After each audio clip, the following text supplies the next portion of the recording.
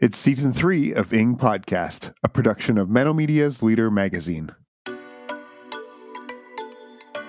Hello again, friends. Welcome to what will be our final episode looking at the Anabaptism at 500 project. A few weeks ago, as we were starting to release these episodes, John Roth got in touch via email and said, hey, wouldn't it be great to wrap this up with frequently asked questions, just to kind of clarify some of the things that people are still asking about? And we thought that would be a good way to end this. So I'm joined today with John and Amy and Molly, who's been my co-host for this series. John and Molly sort of spearheading this endeavor, and Amy as the executive director at Media. So we'll just dive right in and we'll see where it takes us. First thing that we wanted to ask was, is the Anabaptist Community Bible a new translation? I've heard this from some folks in the pastor group here in Allegheny Conference.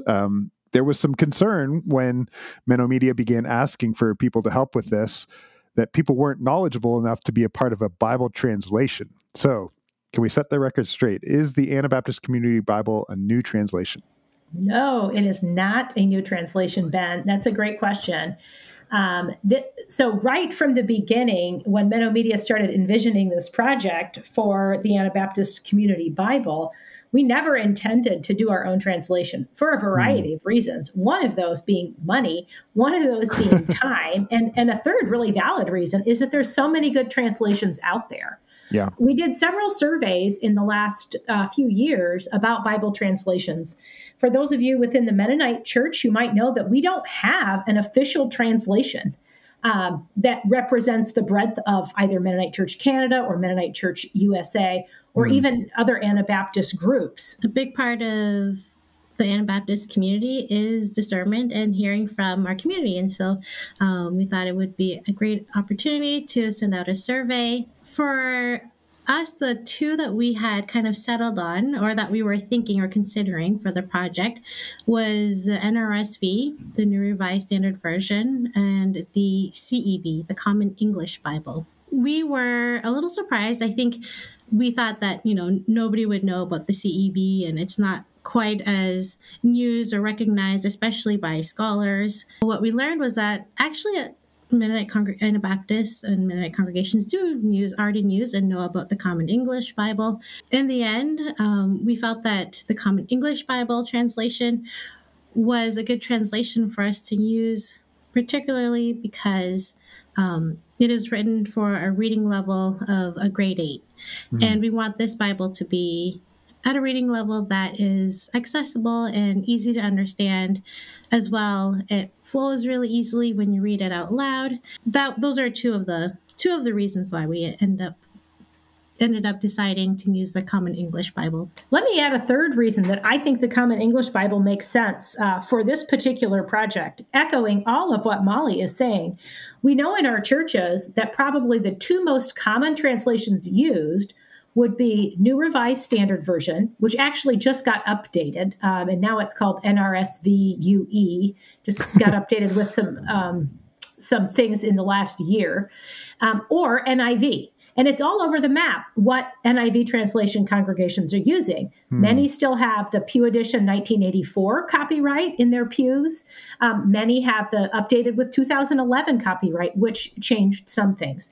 But those are two primary translations that we see used in our churches. And I think CEB helps us in so many ways get beyond churches that are either an NRSV church or an NIV church, because I think CEB brings together the audio readability that you find in the NIV with some of the scholarly gravitas that you have of the NRSV. I think it brings those together in a really nice way. And because it's a fresh, new translation that was just done in the last decade, I think it calls us to the text and enlivens the text in some fresh ways.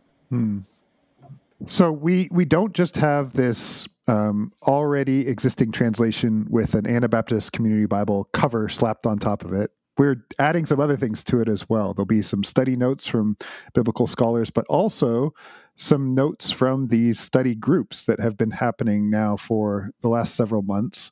On our last episode here, as part of this series, we met with 3 Bible study leaders. And the question that we have now is, who can participate? How many people can be in a study group?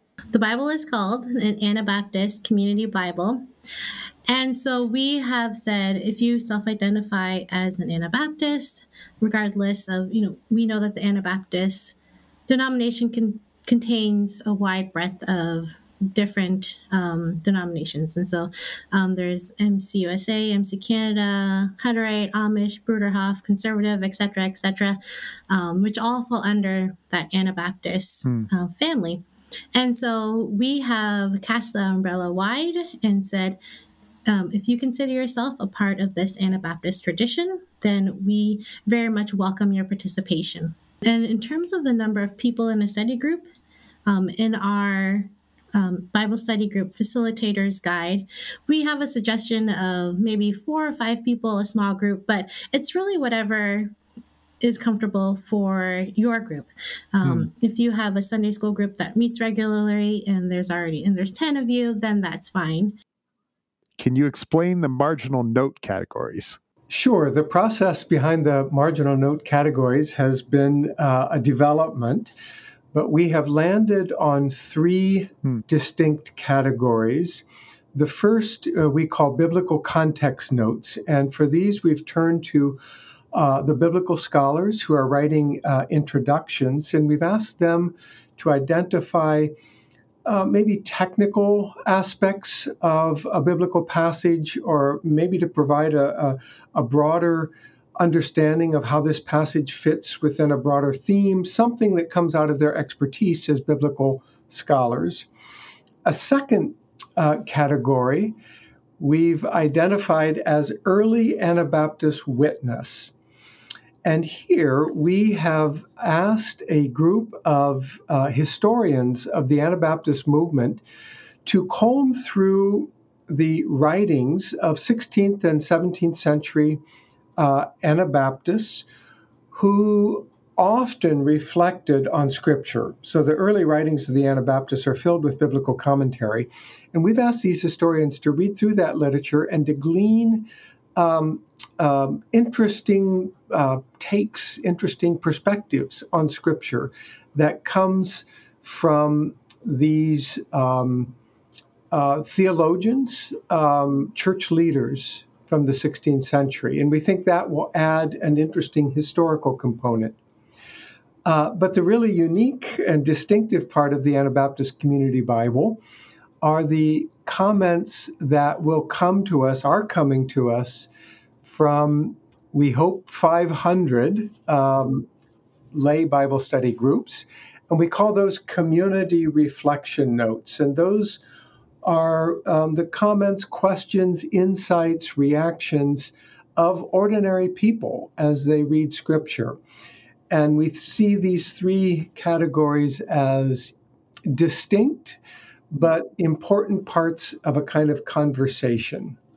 It's really exciting that Bible study groups are creating these community reflection pieces. One of the questions that we hear sometimes are questions around, but I'm not a scholar. My group doesn't have scholars. We don't feel equipped. Well, that's why we have scholars involved writing the Bible study notes piece. So those are being written by scholars to bring out the text in its biblical context, how the text has been used in the life of the church, etc. And we have these early Anabaptist context notes as well, again, written by people who study and care about early Anabaptism, which then leaves, I think, broad space and broad latitude for groups who are doing this study to add their own contributions, while they don't then have to feel like, oh my, what did early Anabaptists say about this? They don't have to comment on that. Other people are taking care of that.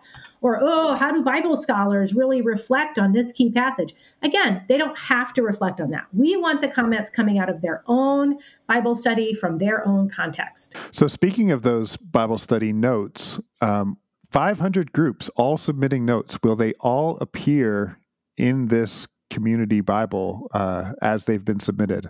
not as they've been submitted, most likely. That is hard to guarantee. We just don't really know what groups are going to submit. Yeah. I would anticipate, just knowing certain people who are involved in this and are excited about it, I could see certain people submitting pages and pages of notes on a short pericope. That where are we going to figure out how to fit those notes in, right? Mm-hmm. And other groups may have a scribe who is more limited in what they actually want to type up as the group's notes. And so we may not have as many notes. So that will be one of our editorial challenges for our staff at Menno Media. Quite a challenge, I would imagine. It is. It's daunting. We have a process in place, but it is going to require a lot of work. And we should say that we are not simply printing exactly what comes in from the Bible study groups. The work of the scribe is really a challenging task because you're hearing in real time ideas, insights, fragments of sentences that are shared by a group.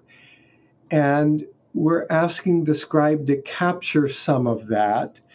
But we recognize that those will not always be fully formed, tightly worded phrases. And so there will be some editorial work, and not everything can be included. We'll have far more material than what is likely to be able to fit into the margins. Yeah. So that it doesn't look like all the notes are in Micah and none of the notes are in Ecclesiastes, or however that, kind of works out. Right. So our hope and our goal is that the notes from all the groups will be there. Yeah. But we need to see what starts to come in. And we are just at the very, very front end of what groups are submitting.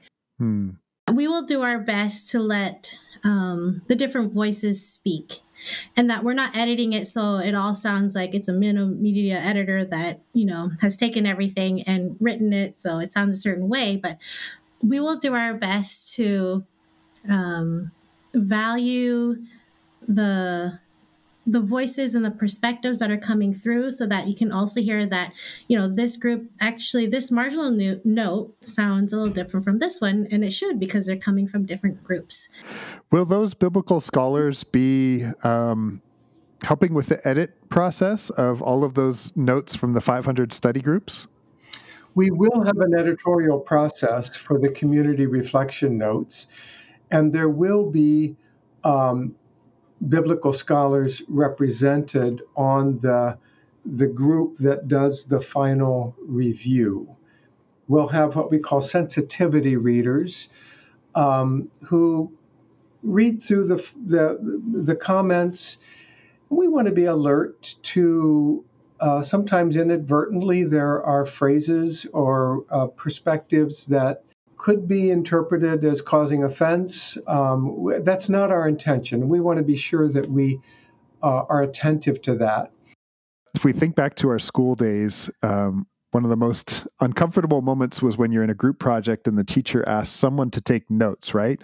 No one wants to raise their hand for that job, but there is this important task when you are in one of these study groups of taking notes. So can you talk through how that works and maybe offer some tips to those who are willing to be taking notes for their Bible study groups? So for each group, we are looking for roughly 10 to 15 comments or questions for each of the passages that the group is working with.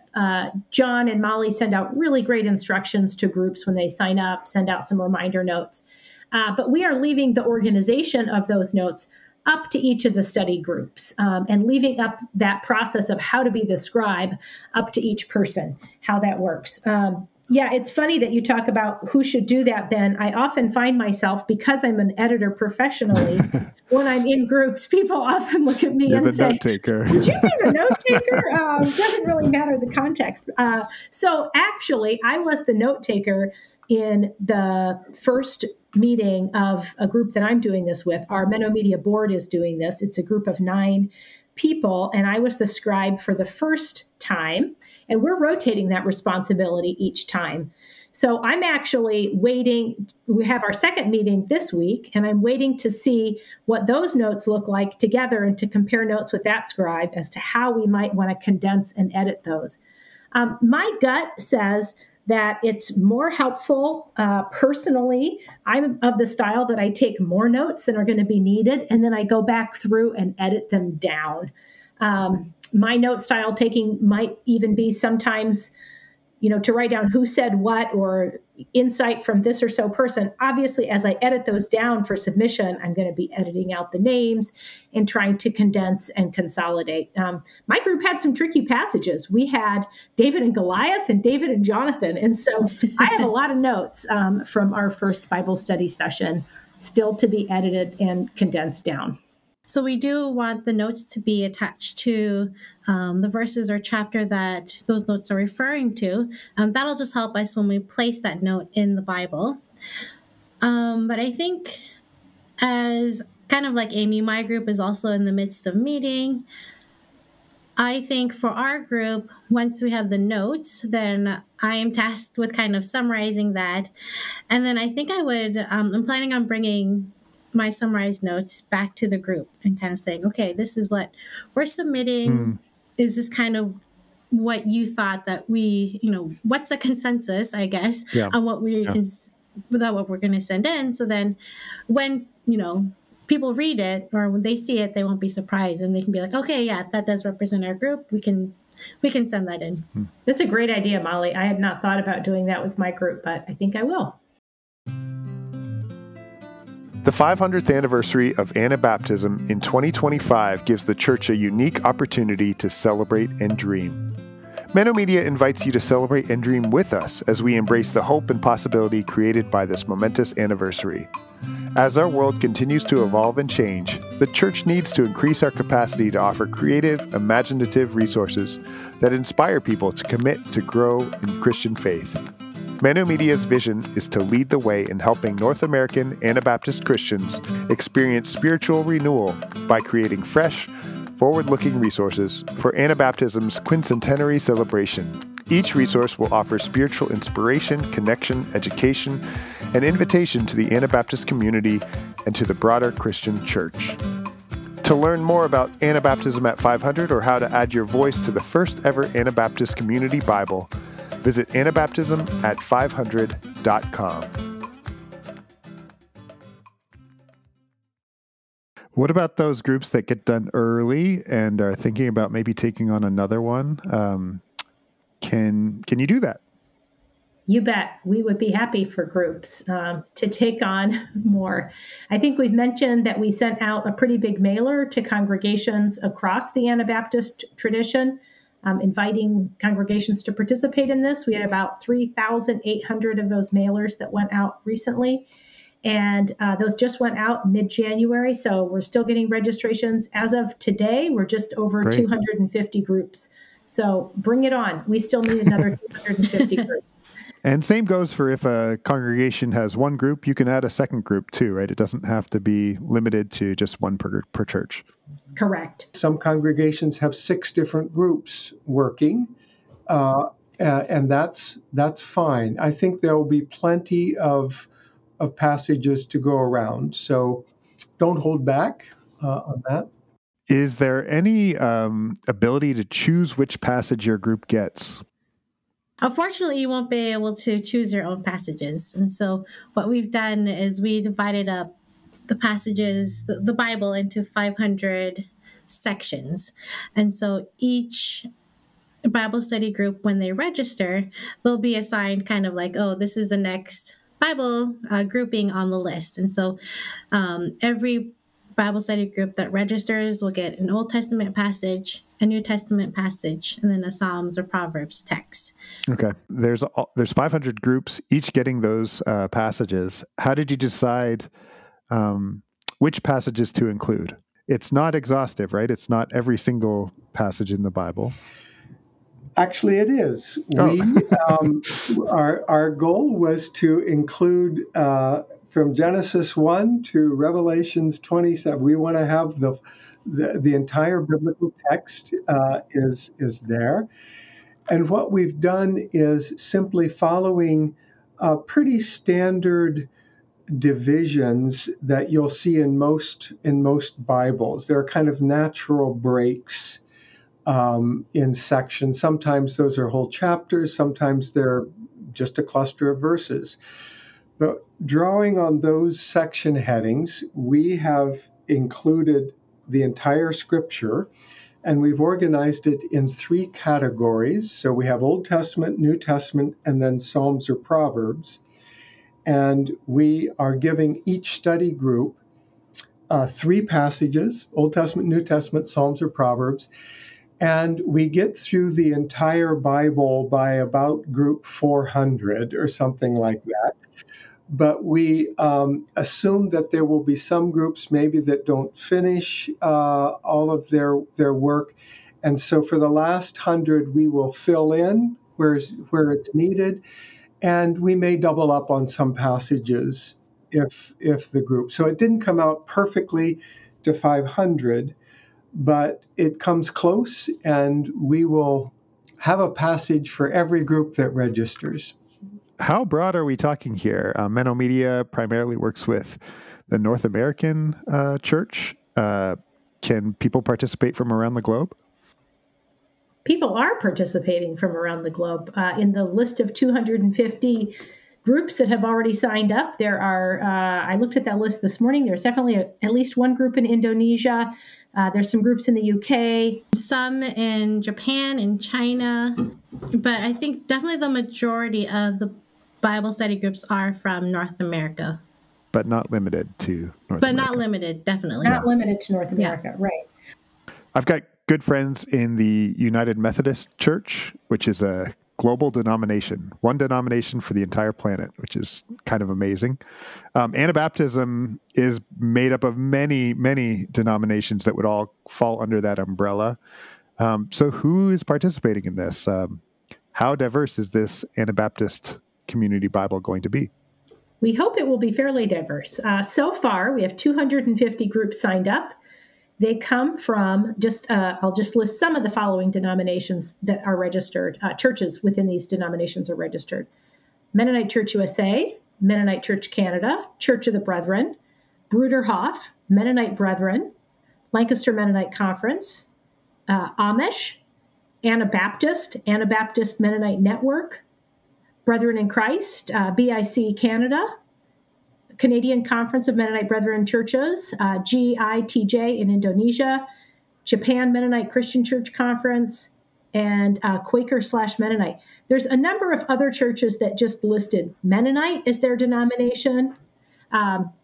So, unsure exactly which group they might be affiliated with. But that's a quick rundown of the different groups that have signed up, as well as a number that have just listed Anabaptist. Wow. We've spent most of this episode talking specifically about the Anabaptist Community Bible, but our Anabaptism at 500 celebration is much, much more than that.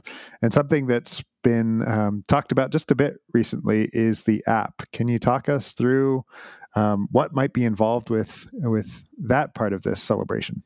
Well, an app will definitely be part of this celebration. Exactly what is in that app is yet to be determined, and we just deployed an app survey in the last week asking a bunch of questions around what could go in this app. On the one hand, we've never done an app before at Menno Media, so it's a wide open plate, and we can think of many things that would be very helpful in this app. In some ways, we've described it as having Mennonite World Conference in the palm of your hand. Would there be ways to connect with Anabaptists around the world? Would there be ways to have this Bible and do Bible study with your church? Would there be ways to find a church? I mean, in many ways, the possibilities are endless. What we need to do is hone in on what is most doable and what users will most find effective in this app. So this past fall, our team met with a group to do an app discovery phase and hone in on some of those questions at a meeting in Grand Rapids, Michigan. And now this survey is really the next step. We do plan to launch the app well ahead of 2025 at this point in time with some sort of minimum viable product. What is it that we want to have in the app to start with, and then we can see ourselves adding products to it over time as they launch. We want it to be an app that's robust enough that people keep coming back to and find engaging new content with. But right now we're trying to figure all of that out, what it is that people would want in such an app. We don't have, as Anabaptists, Ben, you talked about denominations. We don't have, one global denomination that everything goes in, so to speak, in one umbrella or bucket. And so we're trying to figure out how broad this app could be and how useful it could be all around the world. Well, I know there are probably more questions out there, but for today at least, thank you so much for answering some of these lingering questions that have been out there. And if you're listening to this and want to know more, remember, you can always visit Anabaptism at 500, the number 500.com. Google it. You'll get there that way as well. There's lots of information at Menno Media's website that'll point you in that direction. And guess what? The people involved with this project are excited about it. And if you send them a message, I'm sure they will respond as well.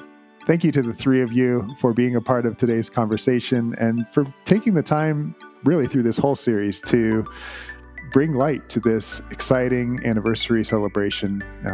Thanks so much.